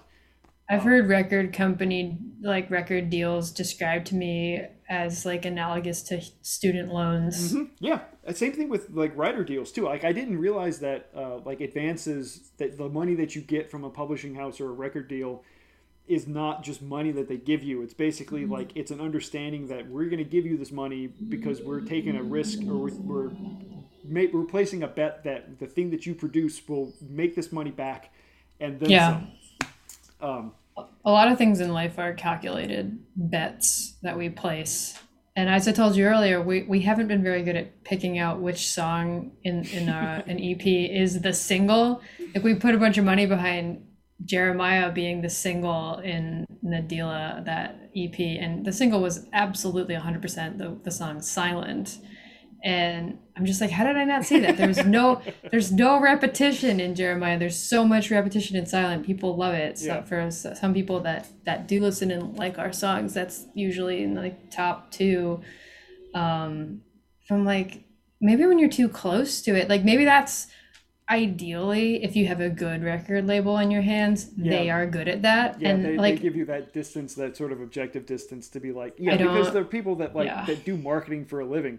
Like please look at my album and you tell me. Right. Well, and like the other point that I want to make, when you were saying that like if there is an album, like a band, if they have an album they put out that is that they recognize as super impactful for people to just like organize a tour to play that album. I caught. I don't know if he did this intentionally or if this is just the way that he was always going to do his tour, but I caught Sufjan Stevens a handful of years ago in Baltimore touring in support of Carrion Wall, like the album that he released, I don't know, however many, like 4 years ago or so. And like he played the concert, like his show was the album in its entirety. It wasn't like the same track listing as the actually maybe it was, I don't know. I think that there were a couple of songs that were moved around from the album track listing, but he basically played the album front to back, And then he went off stage and came back for an encore and played another like half an hour worth of music of just, you know, like the hits and just shit that people wanted to hear. I love a really long encore. He capped it off with a cover of Drake's Hotline Bling, which was the only way that I want to listen to that song. But it was amazing to be like, because he had like these weird like elongated like diamond shaped projector things behind him. So there was a light show involved. There was like 10 people on stage doing all this like walls of sound, music and shit. It was like a huge fucking spectacle. And it was amazing to be able to sit through, like, because that album specifically for me is super, super impactful. So it was amazing it was in the, it wasn't the Meyerhoff. I think it was in the Lyric. No, actually, I think it wasn't the Meyerhoff. So it was just... I didn't know they had shows like that at the Meyerhoff. I think it was the Meyerhoff. I think I saw Ani DeFranco at the Lyric, though, nice. in high school. It was one of the two, but I definitely remember it's like there was no standing room. It was just seating. So and I was up in like the mezzanine. So be able to just like sit and lean on like the banister and just like be immersed in this music for like 45 minutes. And then for him to come back and do another like half an hour worth of music from just like all of his old albums. Like, you know, like what a dream. It was amazing. And I'm like, this is the type of show that I want to be at. And then, you know, like I caught Pelican at the Autobar like a year or two later, and that was just like a totally different style of show, but it was just like to be like the Autobar and the Meyerhoff. to be like 20 feet from guys that I've been like following for the past, I don't know, like 15 years and like loving their music. And finally getting a chance to see them perform, and that be like in that space with like, I don't know, like 50 other people, maybe like 60 other people that were like as diehard of a fan of that music as I was just like, it was... It's so weird the way music works, because you make something and you're never going to get any money for it. And so because of that, in a way, because you don't really have detailed information on who's listening and where are they listening and how often are they listening, and I guess it would be creepy to try to collect that information, but as a musician, like as a musician you want it. And I think it was even less possible before. It's just like album sales. Somebody could have bought the album and thrown it straight in the trash. Somebody else could have bought the album and lovingly listened to it every day of their lives. And so I'm just like, you know, there's a French singer songwriter named Camille, like Camille with a French accent. And I went so deep into her albums, and like she doesn't realize how obsessed I was with her for years and years and years. And then I saw her at Le Poisson Rouge, which is a venue in the Village here in New York. And it is really weird to see someone in person where you're just like, you have no idea how hard I went for your music. Like I was all up in those songs and it was like in my psyche. And then I don't know, as a musician who puts out music, I don't know, I can't know, I'll never know. Did somebody listen to it? Like, did it have a huge effect on them? Does somebody like wish I was playing more shows? Are there a couple people who wish I was playing shows in this one area? And like musicians have different ways of trying to collect that data, but especially on a smaller level, it's like, you just don't know. Yeah. And yeah, that's such a, like, I mean, weirdly enough, like there was oh God, like I go through, like there are some bands that I have sort of like as my ride or die bands that I'm still rocking an iPod that are like, they never leave my iPod. They're consistently on there for all time. And other bands that sort of like cycle through that I'll be like really, really interested, or it's like I need to listen to them every single day for like a month just because it's like I'm going through something and they're hitting all the right things. But like for like Baba Sonia was very much like that. For like when I first encountered y'all, for probably like 2.5 months, that was like y'all were on the iPad at least a song or two per day listening to it, just because there was like something like, you know. And then it was like, because it was, what were your songs? What was anything specific, or were you just like letting it roll? At first it was just letting it roll, but I sort of crystallized around a couple of them. Let me pull up my iTunes. I have very specific uses for very specific albums in my life too. Like same. Very much same.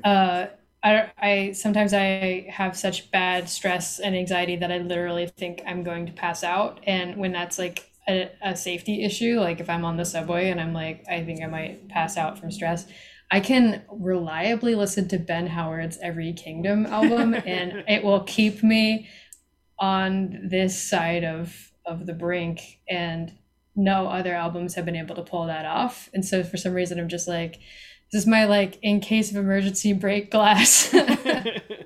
So the yeah, I have albums like weirdly enough, I've sort of my albums have sort of crystallizing or sort of like polarizing as seasonal. Like there's certain bands that I will only listen to in the summer. Like Silver Sun Pickups is for sure like a late spring, early summer band. Daughters is like late fall into winter as like everything's getting dark just all the time. There are bands that I listen to, like I rock climb a couple of times a week, and if I'm ever there by myself, I will usually throw on Toe. It's a Japanese instrumental like math rock jazz band. Ooh, that sounds fun. I gotta check that out. They are fantastic. I caught them in DC. However many years ago, but it was one of the coolest shows I've ever been to. They're such good musicians. Oh my god, I'm in awe. That's also the band I want to be in, is the ones that are like experimental and weird but very good, and like when they have a following but their following is crazy about them. That's not the band that we have necessarily with Babasonia, but we could always put out a weird album. Yeah, but so like I will put on them if I'm on like late night drives. It's usually like A$AP Rock on shuffle, just because it's like most of his music feels like it's night. James Blake, late night drives. Yeah. Yeah, and I had bandmates I was driving around with who were like, how are you not sleeping to this music? And I was like, I don't know, for some reason it just got me into like, this is what we're doing. Yeah. I'm in a spaceship. We're going all night. There are, if I have to do like editing work or something and I need just something in the background, I usually I lean on Pat Metheny's A Way Out is usually on rotation. There's Maria Schneider? Maria Schneider. Yes. Her... what's the name of it? I think it's a recent album. I have to go through my jazz playlist. Where is it? The Thompson Fields is usually on like in the rotation. There's a band called Unwed Sailor that's like instrumental, I guess like mathy rock stuff. That's usually like just their first like couple of albums are really good to have on in the background to just like vibe to and hang out with. But speaking of that, the two songs that I've sort of like crystallized for me for Babasonia are Enough and Amsterdam. Those are usually the two that like if I need to feel something, I'll put on one of those two songs, and it usually deep is enough cuts to like get the feelings out. For me, those qualify as deep cuts. I don't know. I said that those are not the top two that I hear. Yeah, but they're usually it's like if I'm on the verge of like needing a cry and I just need that extra little like poke to get myself and to just kind of get like not like a big weep, but just like a couple of tears out. It's usually Enough or Amsterdam. Because there's the one, I think it's an Enough, like the one part where it's like the like the production like cuts out and it sounds like you're really really far away.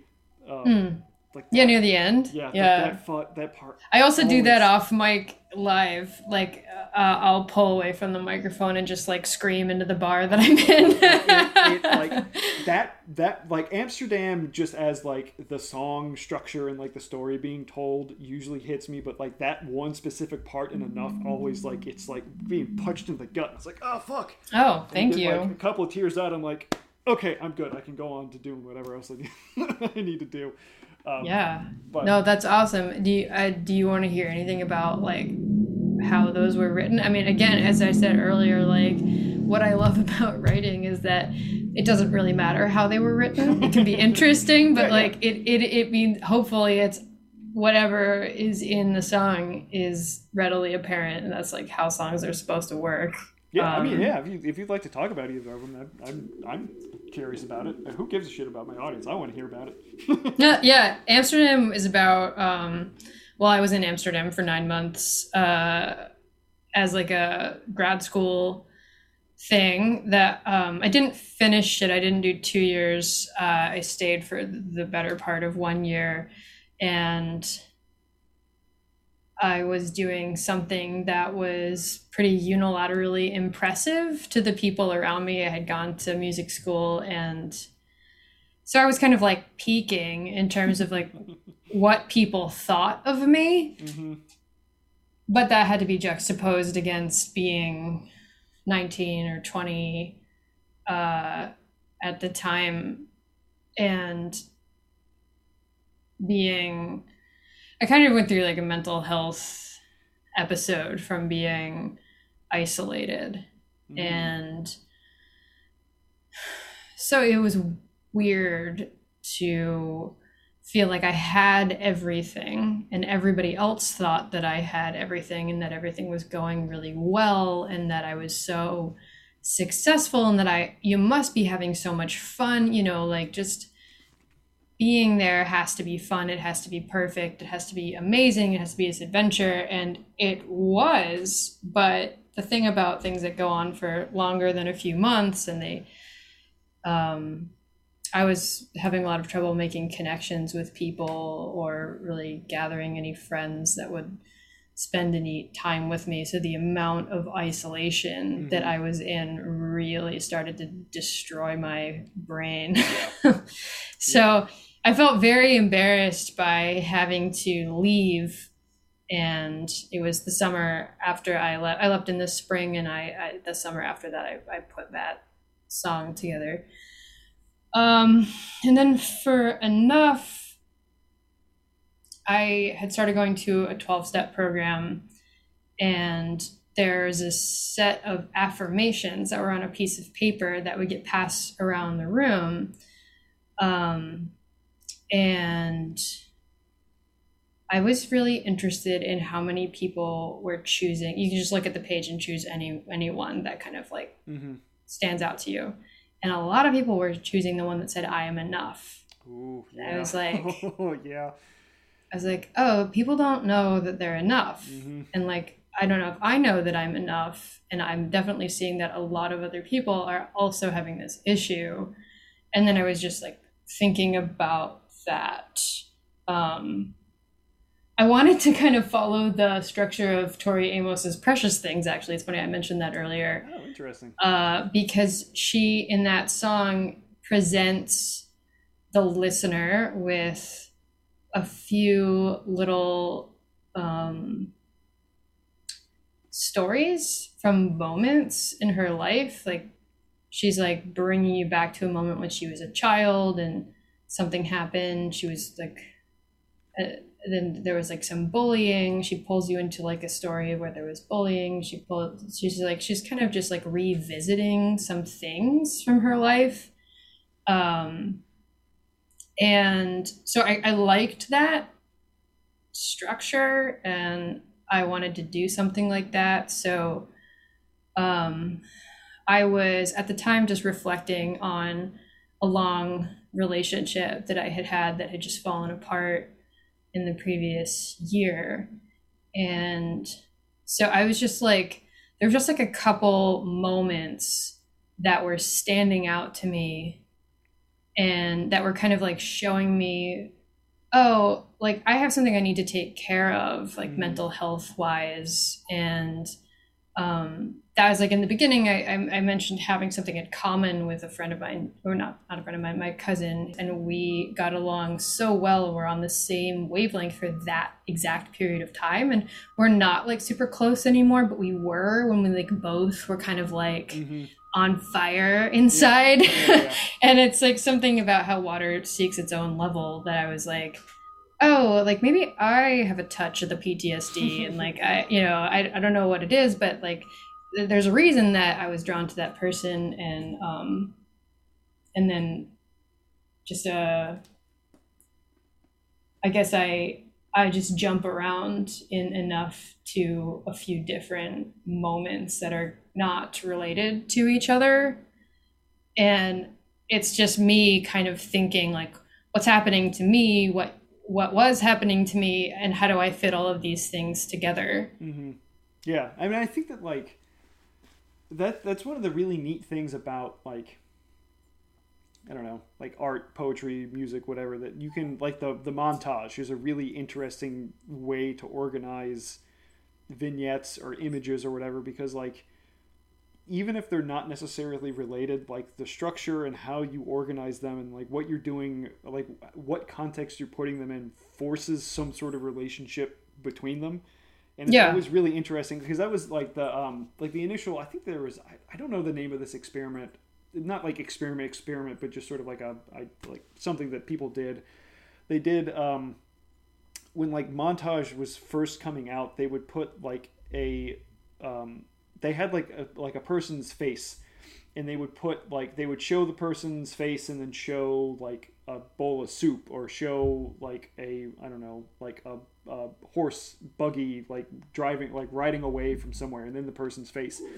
And the people watching these things would come up with their own interpretations of like, and it's the person's, it was a blank face, it wasn't making any, you know, they weren't making any sort of face, it was just some, like somebody blankly had looked in the camera and somebody had taken a picture.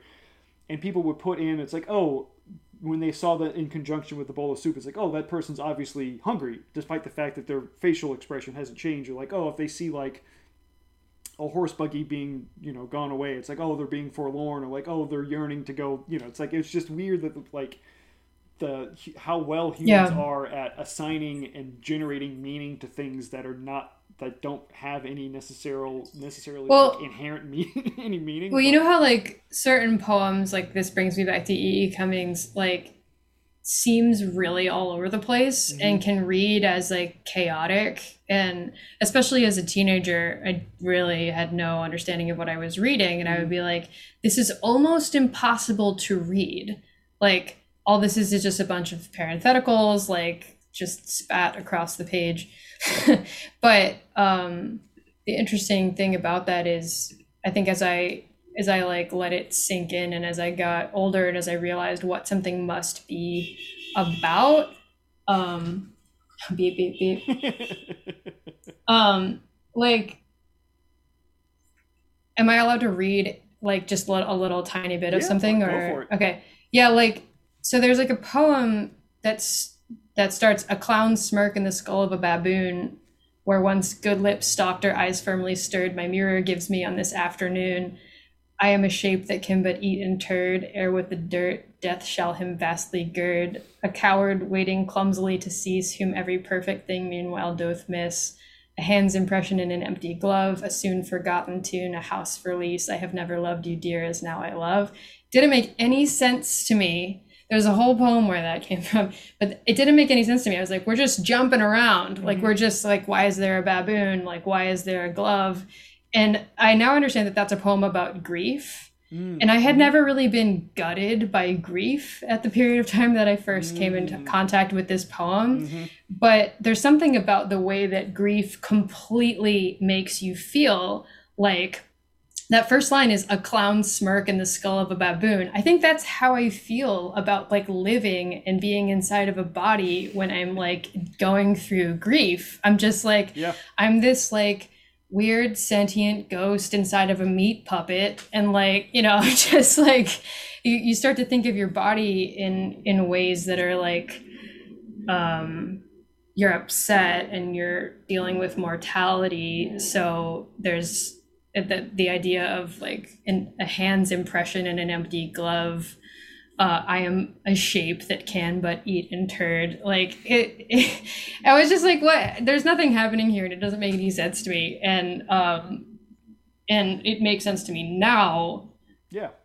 But sometimes I guess, yeah, it's like a bit different than what you were saying. But like, you can, now that I'm looking back at what I wrote within the song of Enough, I'm like, yeah, why would those things go together? Like, I have this moment where like I was breaking up with someone, they said something really sad to me, and I have this moment where like I was getting along with my cousin when we were both like in a traumatized headspace, and then I have this moment where like my teacher was nice to me and like wanted me to come look at goats walking down a field. Like I'm like, why, how did I string these together? And like, I think that it works, and you think that it works. Oh, definitely. I always like it when that's someone's favorite. Like my fiance's mom also liked that song, and I always thought that was like a vote in her favor, because I was like, yes, because I was like, it is good, right? Because like not everyone focuses on that one,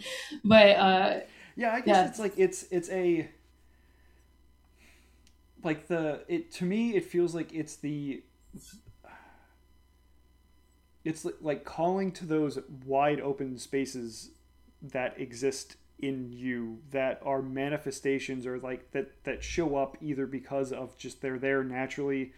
I have some thoughts of like natural spaces inside of people, or it's like if you've been gutted or eviscerated by grief, and it's like you have the like you have the moment of like a grief happening, and then you have a moment of like a commiseration of that grief with someone, and then you have a moment of like the sort of like not a overt like healing of that grief, but like like an invitation to like step out of it, or like to let that space be there, but to still experience the things that are happening like around that grief, which to me is like that's like the movement for me is like that like the almost like not necessarily like you're going through this like stages of grief, but it's like you're kind of going through this like arc of like dealing with it and acknowledging it, and like That's like literally how grief works too. yeah, Is that like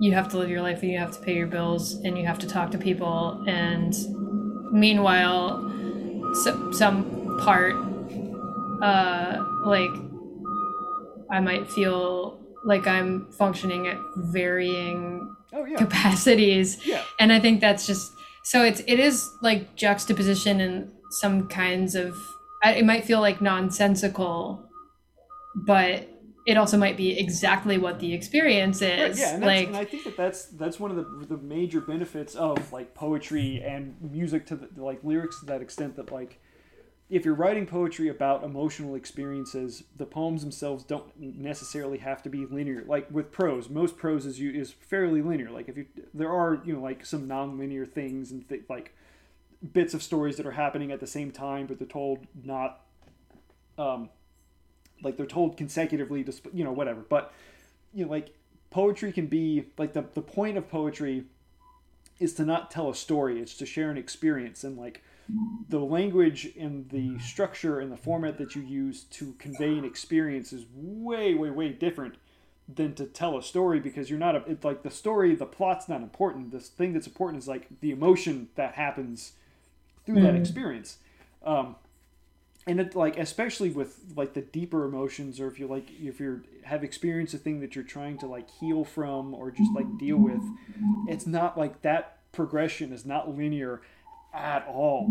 It's like you can be like feeling great one day, and you have like not a relapse, but it's like you're down in the doldrums the next day, and then the next day you're just like there's just static on the inside because I've shorted myself out. And then like later in the day, it's like, oh hey, okay, I can talk to people now. I can go shopping. I can do things because I exist in a corporeal sense again. And then the next day, I'm like, nah, I'm just gonna be in bed, yeah, just in bed.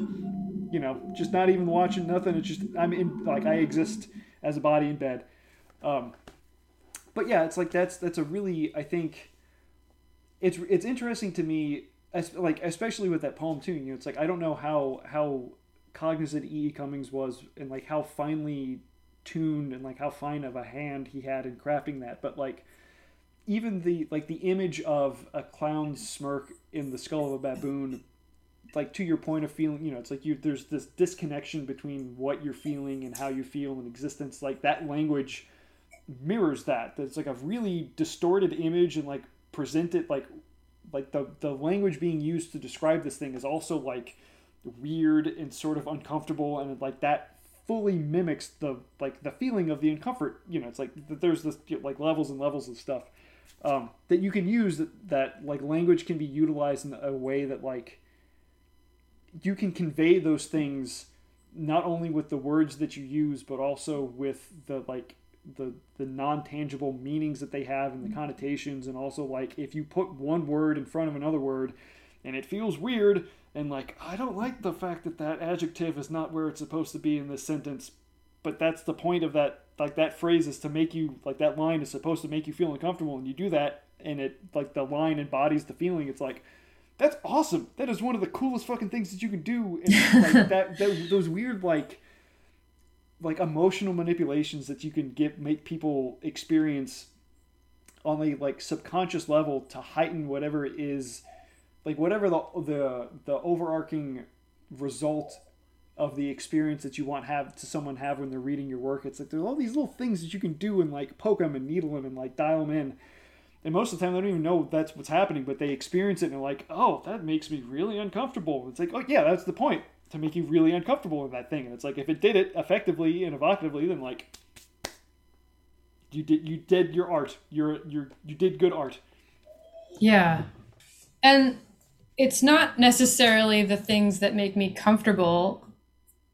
I might have hit the mic there. It's not necessarily the things that make me comfortable that I hang on to and that I remember. In fact, it's often the things that are like kind of uncomfortable, but I'm like, oh shit, they're onto something. Mm-hmm. Like, you know, however problematic T.S. Eliot may or may not be, there's like a moment in Portrait of a Lady where there's this idea, or there's a quote, it's like, youth is cruel and has no remorse and smiles at situations which it cannot see. I smile, and then it goes, I smile, of course, and go on drinking tea. And that's something that like comes back to me so often when I think about like how it's impossible for us to know ourselves, and we're going to like make all of these stupid mistakes because we can't understand what we're in. Yeah. It's like smiles at situations that it cannot see. Yeah.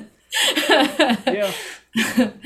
Yeah, and that's the thing that like I think, like, to your point of things that are uncomfortable, like I utilize music, like I experience music in an emotional way. Like that is my primary way of connecting with music, is emotionally. Like I don't, if I'm listening to songs and stuff, I very rarely see images. I don't really see colors. If I close my eyes, it's just like, it is a purely emotional experience. And a lot of the times, like, I mean, maybe not a lot of times, but I would say that the vast majority of the music that I have on my iTunes, I have like, I think close to 60 days worth of music on my iTunes. So that's a lot of songs. But the vast majority of them, I would say, are songs that are like not particularly happy. And I think that like I utilize a lot, like I seek out music, especially when I need to like feel deeply. It's like, if it's a thing that I'm trying to feel, but there's something in me that's preventing me from getting over that hump into that space. It's like, I will, you know, like listening to Amsterdam or Enough, you know, it's like I will put on a song that is like, it's almost like a pressure differential. It's like, that is the space, or like a heat differential. It's like, that's the space that my emotions want to be. And because it's like an external thing, it's like they can rush out of me and occupy the space, and like I can feel them, I can analyze them, I can acknowledge them, I can look at them, but they're like out. It's like almost like the experience of writing a poem or a song. It's like you can put them in a place that honors them, but they're out of you. Like you have felt them, you have processed. I mean, not fully processed, but you have experienced them, and they're someplace else. And that clears up. It's like it doesn't get lost, and now I can come back and visit it as often as I want to. That's like sort of the urgency in writing for me, is I'm like, sometimes if I just feel like I'm in a very particular space and I want to hang on to that, then writing will come out of that. Yep. And then what I like about it is we lose so many other things. We can't remember them. It's just how memory works. Like we don't know what we did last week. We don't know exactly what we said to somebody, but if I wrote something down and it's a poem, it's a song, I can come back to it. I know exactly what I said. Yes. Or to the, like, even at the very, like, a basic level of that, it's like if there's an experience that you want to save, and I think that this is, you know, like, poetry doesn't necessarily have to be like factually true, but it's more often than not emotionally true. Because the poems that I write, you know, it's like the things that I try to do my best to, the things that I write in my poetry are things that like actually happen to me, but there are a lot of like internal thoughts that I have that I put into my poems that like I didn't think of at the time that I experienced this, but I'm thinking about now in reflection upon that. But like at the time, I did have this emotion, and it's only in after I've gotten a little bit of space that it's like, oh, okay, I can analyze this and I can actually like figure out what this emotion is and give language to, you know, like this is the thing that was happening then. So yeah, it's like at the very basic level, you might not even be able to necessarily remember like this is exactly what I thought or exactly what I said, but like this is at the core of the experience that I had at the very least, and like that is a thing that you can return to. Of, you know, like at least for me, it's like that's a more important thing of like having the emotionality of it captured and put someplace that is safe, that exists as its thing that you can go and return to when you need to experience it, but is not a thing that's like occupying the most of your attention and your emotional energy at, you know, any more given time than when you're back out in front of it. Yeah. Yeah. No, I think that's valid. I think that like we don't necessarily experience things linearly. Mm-hmm. And so maybe something was something you were thinking at another point in time, but you put it in the same work as something else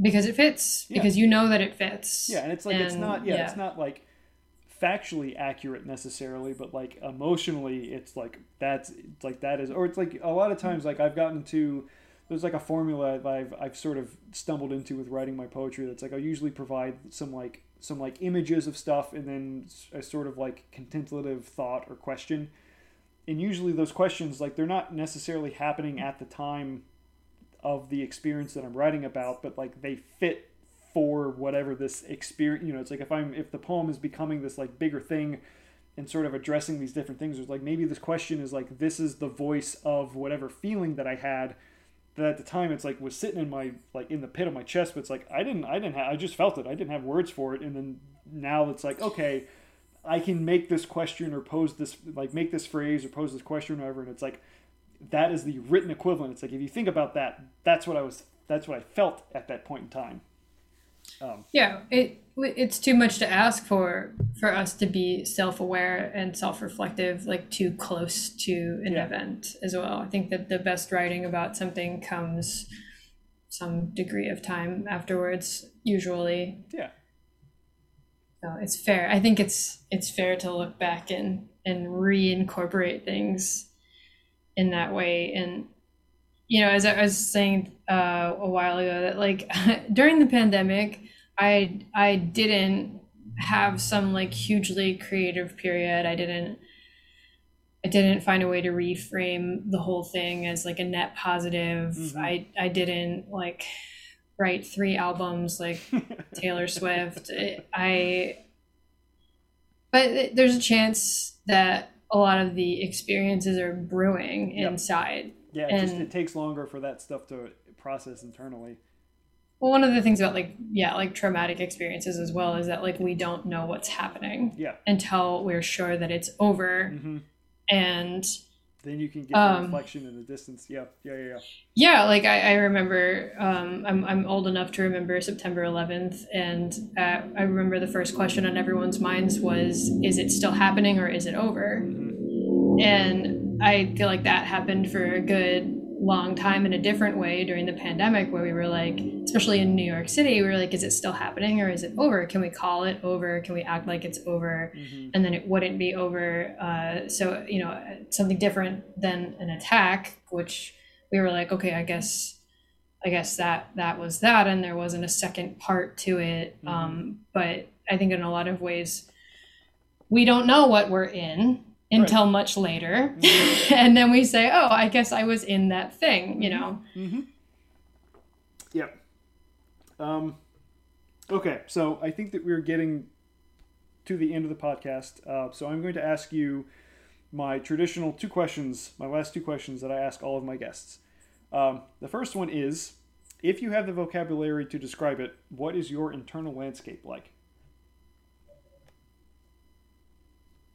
Internal landscape. Yes.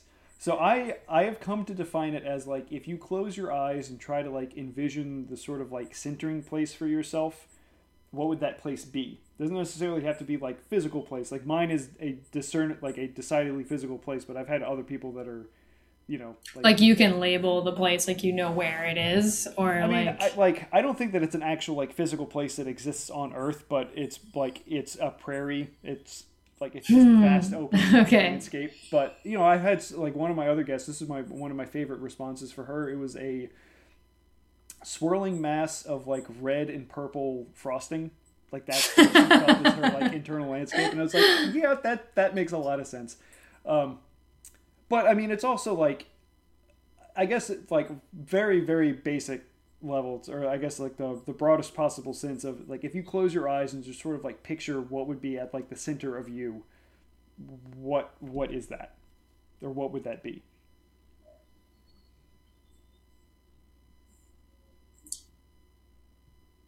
like water, I Hmm. guess. Like being when you're right at the edge of like a large body of water. It's reminding me of like exercises I've done in therapy, but in a good way. As I discovered at some point that like the most comfortable space for me to picture myself is on a beach, but not on a beach where there's lots of other people around, Hmm. not in like the sun, just Hmm. like uh, but like somewhere where you can hear the water, and there's like for me that's a very grounded Hmm. zone. It's like a, yeah. Hmm. I like that. I've discovered in my life that I definitely need to be living next, like in fairly close proximity to a body of water. Like I grew up, my parents lived like 7 minute bike ride away from the river, like the Mississippi River levee. So I was like, that is a huge component of my childhood. And living in Baltimore, it's like the Bay's just Yeah. like right there. Yeah, I grew up with the Um, Chesapeake Bay right there. yeah, I don't think I could ever be landlocked. no, and like there's Lake Montebello, there's Lake Roland that's just kind of like just around. Yeah, but there's something about it's like related but different. But there's something being around like a large body of water and something being around like a moving body of water that's like feels necessary. I don't know. It's like it's not cleansing. Maybe it's just like clarifying about Might it. be cleansing. I mean, Yeah, might maybe. maybe. I think that there's something that happens to like our the magnetism inside of our body systems when we're close to like a very large Hmm. body of water. Yeah, it would be amazingly weird for me to be somewhere and not see just like seagulls hanging out in a parking lot. Yeah. Like that was always like like a highlight of my childhood was like being in the car with my dad and going to like Home Depot after it rained and there's just like on a Sunday afternoon and there's nobody around, the parking lot is wide open, there's just like hundreds of seagulls just dotting the parking lot, just like driving really really slow but kind of going through them so they all fly away. um yeah, but I couldn't, like being in like I don't know, like Kansas. Like I did a residency in Nebraska, a 2 week residency a handful of years ago, and there was like no seagulls. I was like, this is weird. I don't even particularly like seagulls, but just not seeing them like this is making me really uncomfortable. Um, okay, interesting. And my last question is, do you have a question for me? Oh, I want to know more about your music Okay. and if there's anywhere that I can listen to that. Yes. So it's kind of eclectic. It is really kind of broken down into two main things. I do. Are you familiar with the computer program Reason? I've heard of it. Okay, so it's basically like like a music synthesizer program, but the gimmick of Reason is that it's a bunch of like real life rack, like pieces of rack equipment that you have digital versions of that you can utilize. It's like sequencers or like drum machines, drum pads, stuff like that, and basically like create a digital rack of all this shit that you can put in there. Um, so I do like, I guess it's electronica music. Maybe it's digital. Maybe digital music is a or better term for that. So I do songs in Reason, and then I also play like acoustic guitar, and I have a really tiny like travel sized dulcimer. that I've been playing a lot. So it's like moody, kind of dark, like folk-ish type stuff with the acoustic I'm excited. instrument, and then like I'm excited.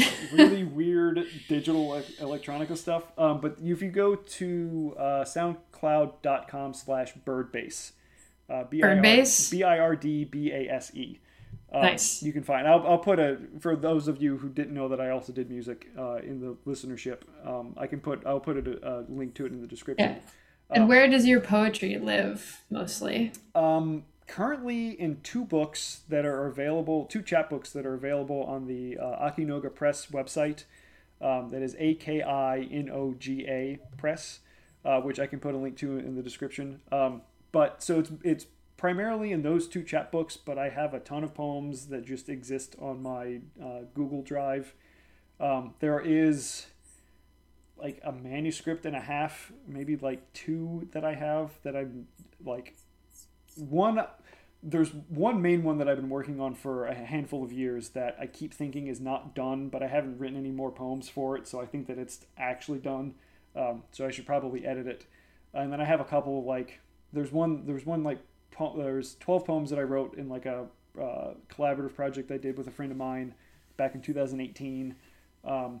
And since October, I've been trying to write 2 poems a month, and it's like a weird sort of diptych, like seasonal thing. That's cool. I like that. I have never really been big on submitting individual poems places. I've done like chapbook competitions and stuff like that where it's like full manuscripts. Just because it's like it takes it's so much time and so much energy to like. That's how I feel about submitting to Spotify playlists. Yeah, so it's a lot of energy. I know that I probably should quote unquote do it, but I feel like now that I have a couple of manuscripts that I've been sitting on that I've actually like submitted to a couple of places. The weird 12 poem one is out at a press right now, or I think it's maybe a literary magazine. I don't know what they are, but I haven't heard back from them yet. But yeah, so it's not a ton of my poetry is out there. I've generated a lot of it since the publication of Possessed by Space, which is the second chapbook that I wrote. But not a lot of it has found the light of day. But I mean, if you're interested, I can like share some stuff with you if you. Yeah, I always want to know. I always want to be up to date on it. Yeah. So, yeah, but for listeners, there's not a ton. I might do some stuff with it. I don't know. But, that sounds like a writer to me. Yeah, I mean, You're like the one main manuscript that I've been working on will hopefully find a home soon. I mean, the fact that I run a press and I could very easily just publish all of this shit myself, which I might do just to get it out there. But it is nice to go through the process of like having the outside validation of like, oh no, someone else actually thinks that this is good and worthy of being published and like wanting to work with it instead of me being just like, yeah, I'll just do it. But I think that's probably it. Thank you so much for spending way longer than I thought we were going to spend talking. Well, good luck editing. Thank you. Yeah. I mean, like most of the time, I just release. It's just this is just what the episode is because it's like I don't feel qualified to make decisions on what to cut and what not to cut because it's all interesting to me and I have no idea what's interesting to my audience. Aside from the fact that they seem to just enjoy really long episodes. I've been listening to a lot of Dan Carlin's hardcore history in the like 4 and 5 hour episodes. So I'm like, as long as I'm not like over 3 hours, I think I'm good. Well, whoever's listening, and if you've been driving for a long time, then I hope we got you a good stretch of the way. This is like a fourth of the way to Vermont. I think. Yeah, we've kept you company. But Rachel, thank you so much. It was an absolute delight to spend. No, thank you. I never get an opportunity like this, and I love talking about writing and you've reminded me that I do care about poetry and that I do actually write it, and that a lot of the music that I write like starts from a place of poetry. So that was another gift that I got from this. So thank you so much. Yeah. So, friends, that's it. Thank you so much for listening. And as always, I will talk to you all next time. Hi again, friends. This is post-episode Michael popping back in to let you know about the announcements that I mentioned at the very top of the episode. So as of today, the So Poetry Patreon and So Poetry Instagram pages have officially launched. I'm sure that some of you have encountered the So Poetry podcast Instagram page. I'm trying to follow a bunch of people, and it's a slow process, so I've been doing it in like bite-sized chunks. But if you follow my main Instagram or the press Instagram, please give So Poetry a follow. You can find it at instagram.com/sopoetrypod. But I'm trying to create a space specifically for podcast things, so I'm not piggybacking off of my main Instagram or the press Instagram. I'm sure that I will still do stories about episodes when they launch, but all of the traffic I'm trying to nudge towards the So Poetry Instagram page. And as for the Patreon, which can be found at patreon.com/sopoetrypod, I recognize that there have been a lot of hiatuses and some irregularity with, posting episodes. And I've been thinking a lot about that and a lot about what I want the podcast to be sort of moving forward. And I've determined that in an attempt to keep myself accountable as far as like regularity goes, and also as a space for the episodes that I do just solo, so like the side cast episodes of So Poetry Reviews and So Poetry On, which I'm sure that you've noticed I've not done a ton of content with that recently. I wanted to have a space for those things because they are sometimes poetry adjacent, sometimes poetry non-adjacent.